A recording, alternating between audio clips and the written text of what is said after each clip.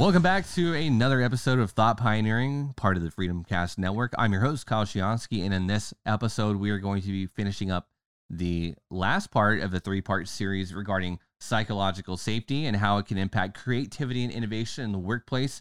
I, again, have Jane Yrenaya helping us with the conversation today. So, Jane, glad to have you back for the last episode. Oh my God, I can't believe this is the last episode, Kyle. It's been so much fun. It has been. So I definitely enjoy our conversations over the past two episodes. And just for those at home, we tried to record these all at once. So it was a lot of fun. We spent a lot of time on this. And I'm very happy to finish up the series, but also to kind of tie a nice bow on it. So if you haven't had a chance to listen to the first two episodes of this series, pause this now. Go check out the episode of What is Psych Safety? And then the second episode of how individual contributors can contribute or how we can create a safe environment.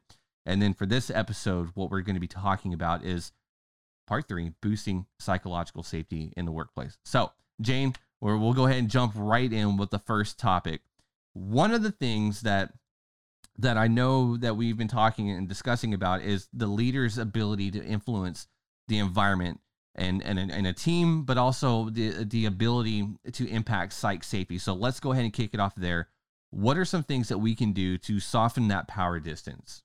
Yeah, well, it always boggled my mind about how much weight people put on their titles and where they sit on the organization chart, right? And this authoritative, autocratic approach is no longer going to work. Right? Moving people away from that command control.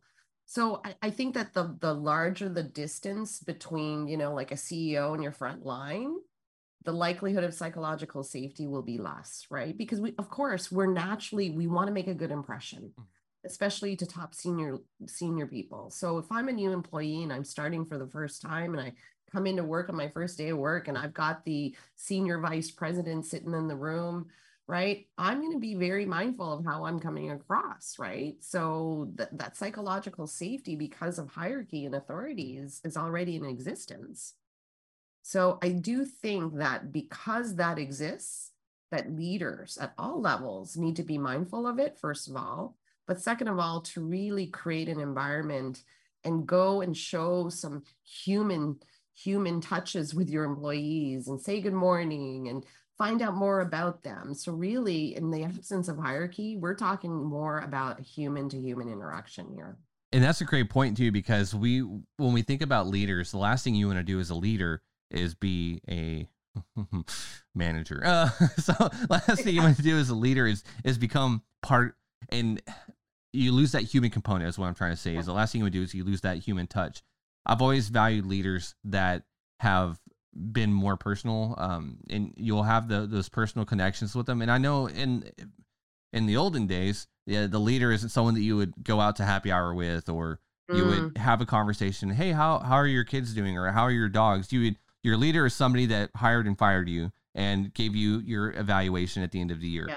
And so I think, and I've seen that kind of the relationship between the employee and the boss, if you will, change over the past decade to where now the leader is more of a personal connection. And I've seen teams that have very strong relationships with their leaders tend to perform better. Yes, and absolutely. There's nothing wrong. I mean, there's still the professionalism that we still have to maintain, but there's nothing wrong with sending your leader a text to say, hey, look, I'm out skydiving this weekend, or hey, what? Yeah. There's nothing wrong with that. At least that's my take on it. And it's just, as a leader, demonstrating that humility, like, hey, I'm a human. I make mistakes too. We talked about this in the past 2 episodes already when it comes to creating that safe environment to try new things and fail and learn. As a leader, you have to be able to demonstrate that humility and say, look, I failed too. Not brag about it. Don't brag about your failures, but talk about, hey, I've been in a situation that's similar to what you may be going through. Talk to me. I can understand. I can be where you are. Let's have that conversation. How can I help you get through that? How can I help you break through those barriers? And as a leader, remove those barriers. And I think that really helps. In some organizations that tend to be a little bit more old school, it's very uncommon, or it's kind of frowned upon, if I'm an individual contributor, so I'm a frontline level employee, for me to reach out to 2 or 3 levels up, say, hey, can I pick your brain? I want to learn more about leadership. Can I pick your brain on leadership? Like when I want to learn more about decision making, can I pick your brain? No, you have to email I have to go through my manager, and then the manager has to go through the director has to go through the VP, and then, okay, maybe we'll get that. Yeah, well, and here's the thing, become good at managing impressions. We become good at managing the politics, right? Now think about it. That stifles a lot, right? When people are holding back because of it, that stifles creativity, it stifles ideas, and it stifles people bringing their full selves to work. Yeah. So, and in the past, right, we've been trained leaders, don't let them see you sweat. You're supposed to have all the answers, like all of that garbage that I just Yeah. don't agree with anymore. Like, no, that's not effective, because I think when you want people to show up safely, right, psychologically safe, you've got to show the human side of yourself as a leader as well. And as a leader, being able to, so I'm trying to frame this one, but being able to give your employees the opportunity to shine. A lot of Yes. times, and I saw this a lot with traditional style of like how organizations tend to lead. The employees do all the work. It rolls up to the next level leader. The next level will take it to the next level, go up the chain. I was very fortunate to have early on in my career, when I was still like trying, I am trying and failing a lot, but I had the opportunity to work on an unorthodox project, and they brought me in to basically create some slides that had a way to tell the story from some data. I didn't know what the journey was going to take me on, but my leader at that time put me in front of the CEO of the company. It's a Fortune 500 company, put me in front of the CEO, and that CEO said to me, "Thanks for challenging us." I'm like, well, like I'm sitting here sweating. I had to put my, I had to put, talking about sport coats, or I had to put my sport coat on, had a blazer in my closet for the day, had to iron it or steam it. Yeah. But it was one of those things to where they gave me the opportunity to shine. For one, the leader didn't really know what I knew. So he was like, why don't you just tell it to the CEO? I'm like, that's a great idea. But I don't know. I didn't know how to have that conversation. So he coached me along. Hey, here's some things that he likes, that he looks out for. Here's how to articulate a little bit clearer. They didn't just throw me in. They just didn't feed me to the wolves. But I found that very empowering to say, well, that's a great leader then, Kyle, right there. Yes. I was very thankful for that moment. I learned a lot along the way, but it was also just demonstrating the humility from that leader to say, I don't know how to speak to what you do. For one, I don't even know what you do. I just let you do what you need to do, and you do things. And so that they come out okay. So I'm not gonna impede on your process. So why don't you come in and why don't you talk to these senior executives? And I did. I got to work at the senior executive level for about 2 months in the summertime. That was my summer project, and it was great, but it was also very empowering.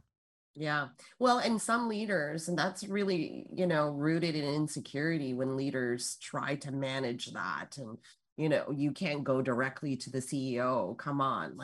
So that's really rooted in insecurity. And we know that the best leaders are confident, right? And they let their team shine, because it's a reflection of them too as leaders. But I have to say, leadership is not an easy task. It's not an easy job. It can be very difficult when you're leading a team of people at different levels of capability, emotions. People are complicated, right? And so I think that, leaders need to have the tools and equipped. And again, it goes back to emotional intelligence. That's what the most effective leaders have, is emotional intelligence, which really separates the great ones from the good ones, right? And vulnerability was never something that belonged in the workplace in the past. And I think that's really changing now as we become more of a human-centric type of, workplace, right? And it's okay to be vulnerable. It's okay for a leader to say, you know what? I don't know how to handle this, but I'd love to tap into all of your ideas. It's okay to say that. We don't have to have all the answers. I've worked for leaders that have, quote unquote, known all the answers, and I've worked for leaders that have been real, and I've worked for leaders that have struck the balance in the middle. And I will respect a leader who I will always respect. And I know I stay away from absolutes, but I'll use that one this time. I will always respect a leader who's real than a leader who is always right. And I will follow them wherever. And I know that's kind of, maybe it's that blind ignorance of me speaking, but I will follow you into battle if I respect you that much, because I know you have my best interest in mind. And I know that you've also had your trials. You've also had your failures as well. And there's also something I can learn from you. That's when I look at a leader to follow, whether it be for a new role or maybe Mm, a mentor. I look at someone that I know I can learn from, and it yes. also has my best interest in the top of their mind, but also that it's going to help me get to the next stage that I want to get to. And Right. it's like, and I don't want to say it's like a partnership, but it kind of is. Like the leadership and the leader employee is also a partnership, because as an employee, your goal is to help them get to reach their Right. goals. Like if I'm hiring someone for a company, I want to make sure they can help me. The whole goal is to help get like to advance. And so for me is I'm also hiring, if I'm a leader, hiring an employee that can help me achieve my goals. And I do that. I'm not saying I do that through them, but you kind of do. Mm, You socially motivate your team to achieve those results. That's kind of the key to leadership. that's right. That's right. You know, there's a great quote that Simon Sinek says, and he said, "You as a leader are not responsible for results. You're responsible for the people who are responsible for Hmm. results." And I think that's a great mindset to have, because when you think that way, then you engage and interact with your people differently. You become a better coach. You give feedback to help them succeed, right? And I often, and I've seen this in the past, and I've even had leaders like this where they pull rank when they're giving me feedback, Mm. or they pull rank because they want something done. It's like, okay, well, what you're doing there as leaders, you're borrowing strength. You're borrowing strength from your rank in the organization, or your title, or your position of authority. And that to me is really a sign of weakness if you have to borrow strength, because great leadership is about influence. It's not about exercising your power or authority. And maybe I'm gonna throw this out there. We could chew on it for a little bit if we want, but sometimes I think an effective leader is a leader that everyone knows their team and not Mm, their name. And so yeah. if I'm a leader and I'm an effective, and that's my mind. When it comes to humility, I'd rather the organization know who the team is rather than, oh, who's leads them. Like, no, who's the team? Mm, Because at the end of the day, like, they're the ones doing the job, and I want them to succeed. Maybe, yeah, sure, my name will come up as I'm like, oh, they're an effective leader, but I really want my team to succeed. I want them to be. I'm already where I want to be. I want to make sure I want to get them right. to where they want to be. So, That's right. That's right. And quite honestly, like when I work with leaders who are very human, okay, again, shortening that power mhm. distance, I forget that they're in a position of authority. I am more engaged and motivated, and I also feel psychologically safe to be vulnerable myself Oh, absolutely. and to be human myself. So it's amazing the impact that our leaders' behaviors have on us to mirror back, right? We model that. But if I had a leader who wasn't like that, then I'd be a little bit guarded. Yeah. I'd hold back ideas. I'd stay silent. I would be, I wouldn't want my coworkers or my leader to see me that, that I'm struggling with a task. Okay. And that's not a healthy environment, quite honestly, because then people start to hide mistakes, Hmm. or, and then you get into self-preservation mode again. You feel fear. And that doesn't have benefits to the brain and how you behave. And then that doesn't have benefits to the organization. Thinking back to, as well, as we start thinking about, the leaders being more human and showing that humility as well, and humbleness too. That's another big Mhm. one. Being humble. One of the things that can help with boosting the psychological safety is supporting the team being able to share information with amongst themselves. And our last Yeah. episode, we talked about the importance that psych safety has on just a team within itself. Not just like the Mhm. leadership is one thing, then you have the team level.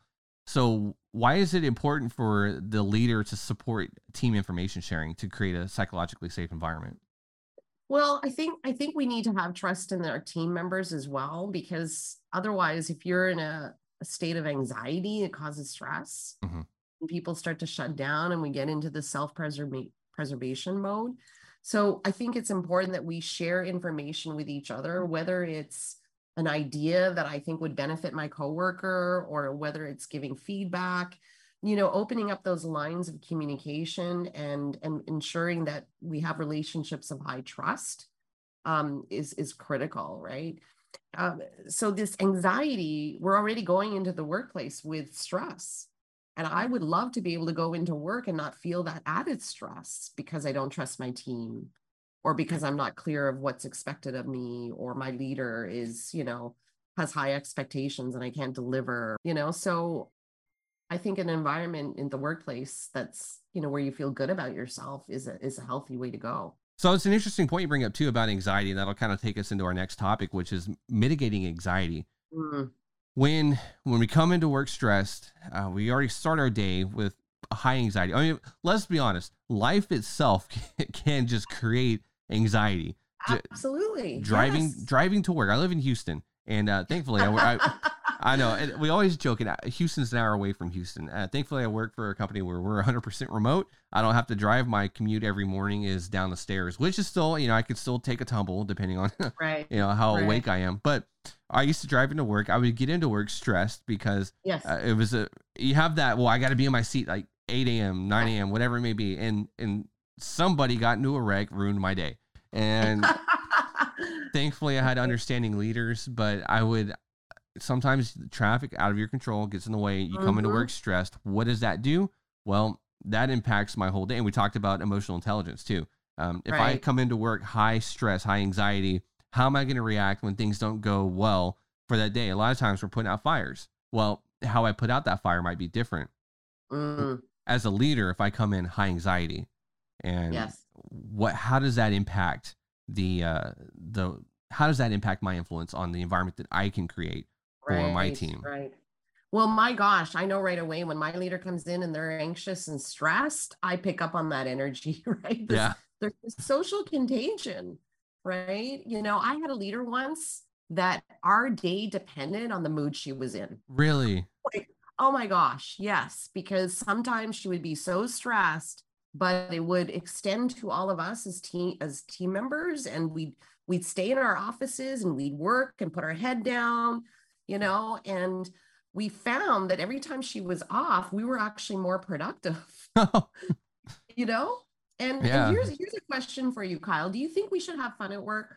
I do. I think it depends on the type of work too. I mean, if you're in a factory and you have to manufacture cars, have fun, but like make sure you're still doing the right, like doing your job up to spec. But if you make work fun, yes, it makes it so much easier. That's right. And that helps mitigate anxiety. Like if I enjoy working with my team and I love the work that I'm doing, this brings me joy. So now all of a sudden I go into work and I'm looking forward to going into work. Absolutely. I'm going to show up positively and I'm going to show up engaged. But if I show up to work every day and I'm stressed because, my day depends on my boss's mood, or I'm working with so-and-so and I don't always enjoy working with so-and-so, that's going to affect how I show up and how I do my work.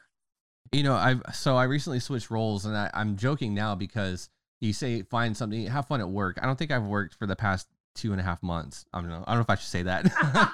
I love it. I so know what you mean. Yeah. I don't feel like I'm going into work every day, honestly, because we love what we do, right? We enjoy, we love our team, and and it's such a joy. It actually adds to my life. It honestly. Does. So, I mean, God, I imagine workplaces in general to be that. Why add to people's stress? And I know I said the comment about the factory earlier. It's okay to have fun in a factory type environment. I mean, the fun that you have can be more of a competitive fun. I used to intern for the National Weather Service. A long time ago, I wanted to be a meteorologist, and I'd interned at the National Weather Service. And in high school, I got to wake up at 3 o'clock in the morning and get to the location by 4 a.m. And we launched weather. I got to launch weather balloons. I got certified in upper air observation. It was a lot of fun. I really did enjoy it. But what high school kid would wake up at 4 in the morning? And then I was also in band. So in football season, I would wake up. That was just the easiest way for me to be awake, go to the weather service, launch a weather balloon, get to band practice in time in the morning.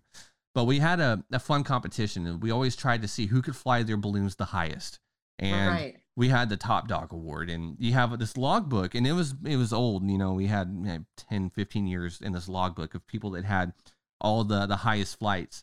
And I don't know if they still have it there. I would love to go back one day and see if they have it. But I actually made top dog 1 month where I had the highest flight, and it was like a competitive thing where you'd be watching the monitors just because when the balloon pops, the thing starts descending. We call it a radiosome. The radiosome would start descending at a rapid rate, and then the computer would say, "Okay, that's it. The balloon's been terminated. Here's your data set." So we would be watching it. We know it's like we knew the exact millibar of what they tend to pop at. So anytime we went, I think for instance, it was like 8 millibars was like the highest it Yeah. went. And it goes, so like in order, like we're at, I don't know, 100 or 1,000 millibars at surface sea level. 8 millibars is really high in the atmosphere. And I got mine to 4.5 millibars, which is almost like, man, this thing almost made it to outer space, you know? And so, Wow. but it was But that, that added joy and fun, oh, right? oh, it was To come awesome. in every day. Yeah, to a and how much fun is it to look at a computer monitor and look at numbers come in and be like, oh my gosh, I can't believe it. Yeah. And Yeah. yeah, that was a lot of fun. But in a factory environment too, you can add that kind of competitiveness. Where like, all right, who had the Yeah. best numbers or the best quality, who had the highest turnaround, who had the least amount of defects. Let's make the quality control part of that Mm. process fun. So If your people are having fun, you can see they're having fun and they're laughing and they're getting along and they're joking with each other. That's a really good sign. yeah, So this notion of, you know what, put your head down, do your work. That's like old school. That's like outdated. So there's so many things that we have to look at the future of workplaces and what people want and need from the workplace. This command and control and this large power distance between authority and employees, that's all going away. I don't want to come into work and feel that stress and anxiety. That's not, and we're more selective with where we work now. and to that point too, when we talk about like the power distance, we when it comes to managing the anxiety for they're mitigating the anxiety for your team that they may feel when it comes to having an environment that may not be psychologically safe. One of the things that you can do as a leader is normalize those vulnerabilities related to Yeah. your role. We talked Yeah. about humility and being human a little bit earlier in this episode. We had another episode talked about failing and successfully failing, what that looks like. As a leader, what can we do to normalize those vulnerabilities that are related to my leadership role so that the team members know it's okay? Mm, Like yeah. this is all part of the learning process. Yeah, well, we made reference to this in past podcasts, but I think it's very important to appreciate our people as whole people. Yeah. Like, I'll give you an example. I have a friend, and she works for an organization where you got to be at your desk for 8 a.m. Hmm. And in fact, throughout the interview process, they said to her that if you're not at your desk at 7:30, that means you're late. Well, wait a second. I start at 8, right? So she's got some young children, and there are times where she's challenged with getting them out the door or getting them ready, and it causes her to be a little late, but that she's already going into work stressed, because if I'm not at my desk by 7:30, then I'm going to be stressed. So I think we need to appreciate that we all have our challenges at home. We've got things that we're dealing with and that we as managers are not aware of. And if we get very rigid with you got to be at your desk for 8 a.m. or 7:30, if otherwise you're late, even though your shift starts at 8, Yeah. well, gosh, that's going to create stress for me because I've got my children that I need to take care of. So embracing the whole person is absolutely critical. And we need to normalize, people saying things like, you know what, I'm struggling getting my babysitter, getting my kids to my babysitter or whatever. We need to normalize. We need to be safe enough to be able to be honest and to say those things to our employer. Yeah, because the last thing we want to do, again, I brought this up in an earlier episode where people nowadays, it's not uncommon to live paycheck to paycheck, and Mm-hmm. you start messing with people's livelihoods or way of living. They tend to play it safe, and if Yes. you want to be if you're in a competitive market and you want to be a competitive company, and you hire these people because of the value they bring to the table, but then Yeah. you shut them down from bringing new ideas up, then you're spinning your tires as an That's organization. right. That's right. But if I'm not feeling valued as a whole person, right? I mean, when we hire people, we don't just hire their minds, right? Yeah. And their body. Okay, you're hiring their heart and their spirit. So you got to embrace them as whole people that, yeah, we do have challenges at home. We do have a personal life and we need to respect that. And I think that leaving your problems at home when you come into work, I don't know if that's even true anymore. Well, because I really don't. I think, yeah, because technology nowadays too, it's kind of like a blessing and a curse. It's kind of hard to leave those problems at home. Yeah. When we didn't have cell phones, and I was thankful enough to enjoy both worlds there, where we didn't have cell phones. You didn't really know what was going on unless like the only your download was when you came back home. Hey, what happened today? I couldn't text you throughout the day and let you know how my day was going. So a lot of that, it's hard to kind of leave the work stuff at home. And as people and as leaders, we also need to recognize that and say, hey, I have no idea what you're going through. I can't assume things. And that's really that psychological safety really kicks in. And it's like, I can't assume that everything's perfect or hunky dory in your world. As a leader, my job is to help you feel safe, but also to help uncover some of these things. So maybe I can remove some barriers. What can I do right now that'll help you in this time? It may not be like personally, but it may be like, what can I do? Like, is there something that I can take off your plate that maybe we can have somebody else do? That way you don't feel like you have to take everything on. You don't have to feel that burden. And that's right. Yeah. That's right. Now, on the flip side of that, though, Kyle, too, is that if I'm stressed at work, I take that stuff home. Oh, yeah. How could you separate that, right? Like, how could you separate? There's me, there's Jane. This is what I experienced today. Had a bad day at work. My boss was stressful. And, then I go home and I interact with my husband differently. Let's be real here. So you take that stuff home. So I think that this work-life integration is really, really more of what it's about. It's not the separation. We don't compartmentalize that way anymore. So when we think about vulnerability too, what are any other additional tips that you'd like to throw out there, or just any shout outs you'd like to give? Well, I really want to thank the work of Brené Brown and her work around vulnerability and making it okay to be vulnerable. And if we can get leaders to understand that being vulnerable is not a sign of weakness, it's actually a sign of strength, then it will enable us to relate to each other and to our teams from human to human. Yeah. It's really just, again, putting that human element back in the workplace, I think is critical if you want people to show up and bring their best selves. I go back to what Craig Rochelle says is people will always follow a leader who is real versus a leader who is always right. Yes, exactly. It's about that authenticity of people. And I think leaders try to put on the facade, I got to look tough. I got to be, I got to have all the answers, and they put armor on. And to me, I right away, I disrespect people like that, because that to me is not authentic. And if you're not authentic, I can't trust you. Yeah. Absolutely. Yeah. All right, Jane. Well, I appreciate your time. That wraps up this episode of Thought Pioneering. And wow, this is our third episode. So it'd be over 3 months that we've had these conversations that have been coming out. So I definitely appreciate your time. Hopefully I get to have you on another episode in the future. Anytime.